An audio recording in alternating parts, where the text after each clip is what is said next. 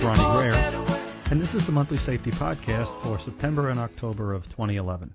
First, a little bit about me. I've been a Greyhound driver now for the past 20 years, been in the driver instructor program for the past 6, and I currently drive out of Syracuse, New York. Didn't produce a podcast last month. I do apologize for that. I was tied up at the school in Atlantic City, New Jersey, so we'll try to cover a little bit more material in this episode. First, I'd like to say welcome if you're a new listener. Welcome to the podcast. As always, previous episodes are available to listen or download on the website, and the easiest way to do that is to just send me an email, and I will send you the link. I'll give you that at the end of the show, or you can visit my Facebook page, and you can get information there as well. Episodes are available back to the first podcast, which was in May of 2010. So that's available for you to check out, and I encourage you to do that.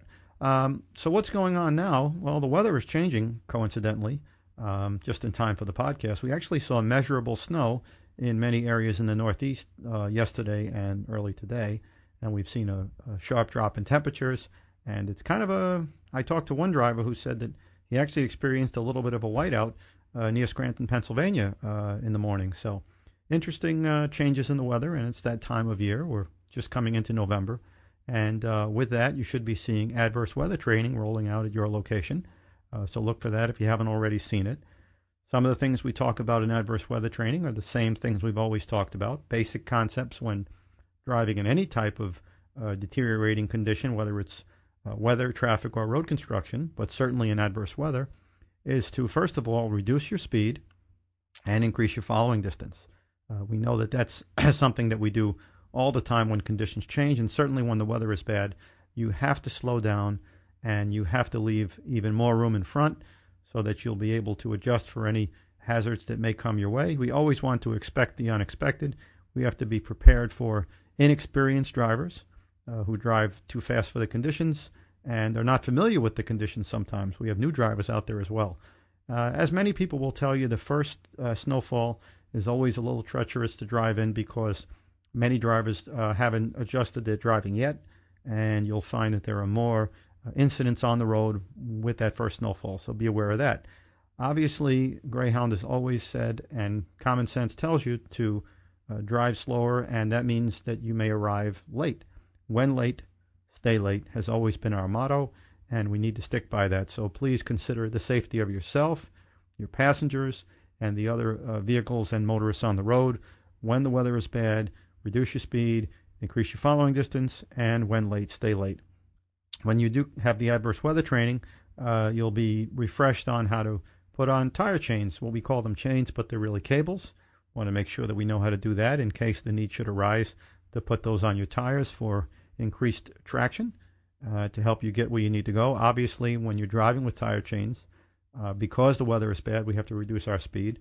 But the speed rating, maximum speed rating for those cables is 30 miles per hour. So make sure that you don't exceed 30 when driving with cables installed on the tires of your bus. Also, be sure to check the bulletin board at your location and locations along the way of your trip, and make sure that you monitor the weather conditions as they change rapidly.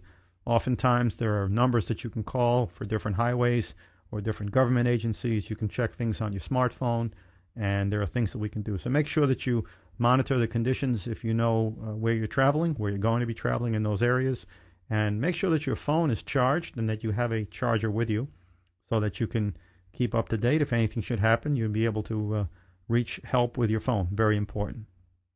And that's adverse weather. Let's talk about stepped-up enforcement from the FMCSA with regards to the CSA 2010. We've heard a lot about CSA 2010, and we've seen several high-profile collisions in the bus industry, and that's caused stepped-up enforcement, and we've seen that at a continuous pace throughout our terminals, our garages, and on the road in rest areas and way stations and all kinds of things going on there. The DOT, the FMCSA, commercial vehicle enforcement, everyone is out there checking, as well as company supervisors, and rightfully so.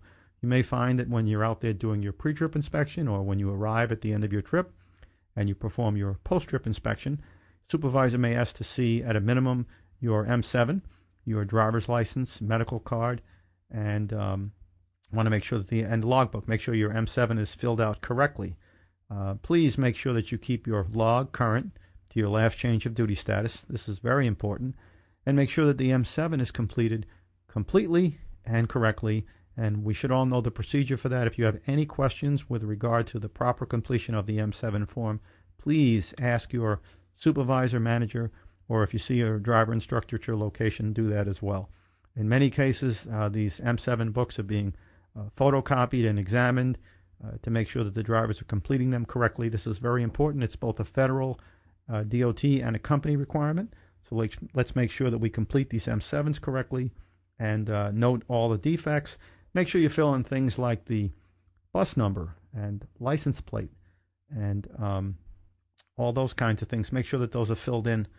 Schedule number, that's what I wanted to say, on the M7. Let's make sure we do that. So again, we're seeing stepped up enforcement. And just the other day, I saw an article in the Syracuse newspaper. What a funny coincidence that is. About the New York State bus inspectors take 95 vehicles off the road. And this article is dated Wednesday, October 26th. Andrew Cuomo, governor, says recent roadside state inspections of 1,185 buses resulted in 116 drivers and 95 vehicles taken off the road. The enforcement push from September 23rd through October 7th is part of a crackdown following a March 12th crash in the Bronx that killed 15 passengers. Since that crash, DOT inspectors, state troopers, and other police have conducted 5,166 roadside bus inspections, removing 530 drivers and 460 vehicles, while troopers have issued more than 550 tickets for moving violations to bus drivers.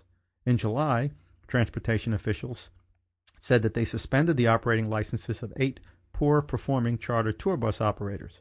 Federal officials said Monday that they have conducted more than 30,000 surprise bus inspections nationwide this year and shut down 46 bus companies. So this is not going away because of all the attention that has been focused on the bus industry. And I can tell you that we've discussed this in a previous podcast, that there is federal legislation right now that addresses text messaging by drivers of trucks and buses over 10,000 pounds, prescribing fines of up to $2,250, that we're going to see a law that's going to address talking on the phone by drivers of trucks and buses. And I think that it's going to be regardless of whether you use a hands-free device or not. Driving and talking on the phone are not a good idea. We've talked about that before. And I really think that we're going to see a law that addresses that in the near future. And I think we need to. We need to keep away from our cell phones while we're driving, whether it's to check your text messages or to make a call or receive a call or look at the screen and see who's calling. Any of that stuff is just a really bad idea. It's a major distraction. We have too much responsibility. There are too many things going on. We don't need to add distractions to that. So please keep your phone turned off when you're driving. Make sure that it's turned completely off. That way it won't distract you. And you can look at your phone when you're stopped and out of the driver's seat. And that's just good common sense. So let's do that. Also, you may see a program called Back Training, which is exactly what it sounds like. Talks about safe lifting and stretching and proper lifting of luggage and packages and so on. That's going around to the different locations as well. It's all good stuff. And I personally have been involved in Atlantic City with it, and I think it's a really good program. So look for that to come to a location near you. Back Training. Another thing that's going on is we're seeing an increase in drivers being reprimanded for speeding as far as the KDEC unit is concerned. KDEC is reporting that you're speeding, and that's triggering a disciplinary form from your supervisor. So, a lot of drivers have said, well, I didn't realize the bus got away from me. I was going downhill. And I've even heard drivers say that they want some additional device to warn them when they're over speeding so that they will reduce their speed. And, of course, the obvious answer to that is that you have this big round thing with a dial on it in the center of your dash. But in order to notice that, you have to be looking around. And I don't think that it's unreasonable to be checking your speedometer on a regular basis as you drive. Certainly, the 5 keys, key number 3, to keep your eyes moving, tells you to do that. Keep your eyes moving. You should be checking your speedometer in addition to scanning your mirrors and scanning the windshield, scanning conditions all around, scanning your gauges. That's something you should be doing. So let's be aware of that. Drivers are getting disciplined for overspeed as reported by the KDEC, and that's just something that shouldn't happen if we're paying attention. So please be careful of that. Another thing I wanted to talk about, we've got a lot of new buses out there and refurbished buses as well, and we've seen the fixed object and turning collisions still relatively high when they shouldn't be. And some of those things can be easily prevented, and we've talked about this in the past. 5 major causes for fixed object collisions include improperly set mirrors, not using your pivot point correctly and not allowing for off-tracking, and of course tail swing goes along with that as well. Drivers obviously backing, we have to follow safe backing procedures, and just plain inattention. These are some things, and again, we talk about backing. We can't ignore the walk-around inspection and using a ground guide, backing slowly at engine idle speed with your brake covered, sounding the horn loudly with the four-way flashes turned on. All these things that we know we need to continue to do, be vigilant, back with a guide whenever possible, and that should be most of the time. And if you're at a company terminal, there's no reason to back without a guide. There will be times when you're out in the field when a guide won't be available. Those times should be few, but a lot of times backing with a guide just means that you have to go ask someone to assist you, and at any company facility, that should not be a problem. Sometimes you have to take that initiative and do that. These types of collisions can be attributed to driver error when obviously the driver failed to conduct a walk-around inspection before backing, does not properly set up for a turn. You have to position your coach before you get to the turn in order to successfully negotiate it, and that's really important. And of course, you've got to properly scan your mirrors and use a ground guide to ensure that nothing is in your blind area when you're backing. So we need to be aware of that. These collisions are embarrassing. We're causing unsightly damage to the new buses, and we need to be aware of that. Off-tracking is a big thing because these new Prevost X345 buses turn extremely sharply, which is a great feature, but you have to allow for it. And that means you have to adjust your turning technique a little bit. You have to be aware of it. And most importantly, you have to go slow and check your mirrors and position your coach before you get to the turn so that you have enough room to successfully negotiate. Fixed object collisions account for 39% of collisions. A minor fixed object collision exhibits behavior that is just as serious as collision-producing injuries. Receiving a speeding ticket indicates that risk-taking behaviors are the same as those that produce collisions. Following too closely and other unacceptable behaviors are dangerous risk-taking behavior, whether a collision occurs or not. And of course, that goes back to that whole 329(1) thing. You've got drivers out there in any type of vehicle that say, I haven't had a ticket or an accident in many, many years, so I must be a safe driver. I must be doing everything right. And of course, we know that that's not necessarily the truth. Those things don't go hand in hand. And people get away with things all the time. They take chances and they become complacent. And the more you're able to get away with things, the more you don't give it a lot of thought. And a good example of that is a driver that doesn't conduct a proper pre-trip inspection. Nothing ever goes wrong. And, you're setting yourself up for some serious consequences when you don't do that. So that reminds me that we need to talk about pre-trips for just a moment. We've talked about that in the previous podcast, and we want to make sure that you're taking enough time to do your pre-trip completely and correctly. If you find anything safety-related, any defects at all with the coach, whether they've been noted on the M7 previously or you find them during your pre-trip, it's absolutely imperative that you follow the proper procedure. If you're at a maintenance location, bring that to the maintenance supervisor's attention. Let them correct the problem. Let them determine if it's safety related or not, if the coach is okay to travel on the road.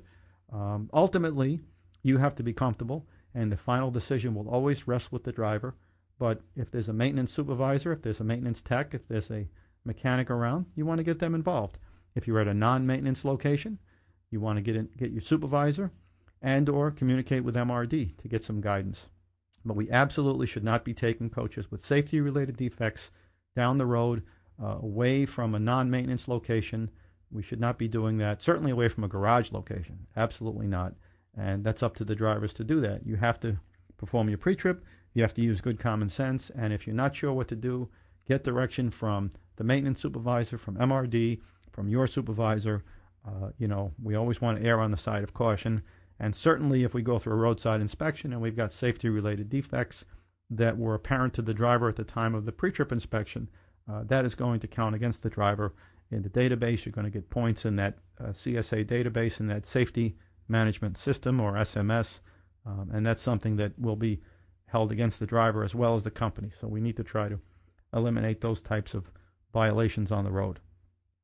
That's about all I have for this month. I just want to remind you that you can get previous episodes both to listen and or download by sending me email at Ronnie, RONNIE 13211 at gmail.com, or you can visit my Facebook page. Just search out Ronnie Greher on Facebook. That's Ronnie, RONNIE GREHER, and I look forward to sending you the links. You can catch previous episodes, and if I do see you out in the field, feel free to ask me questions. I'd love to chat, as you can tell. I look forward to seeing you guys in November. I'll do another podcast for next month, which is just around the corner. Have a safe and pleasant trip, and we'll see you soon.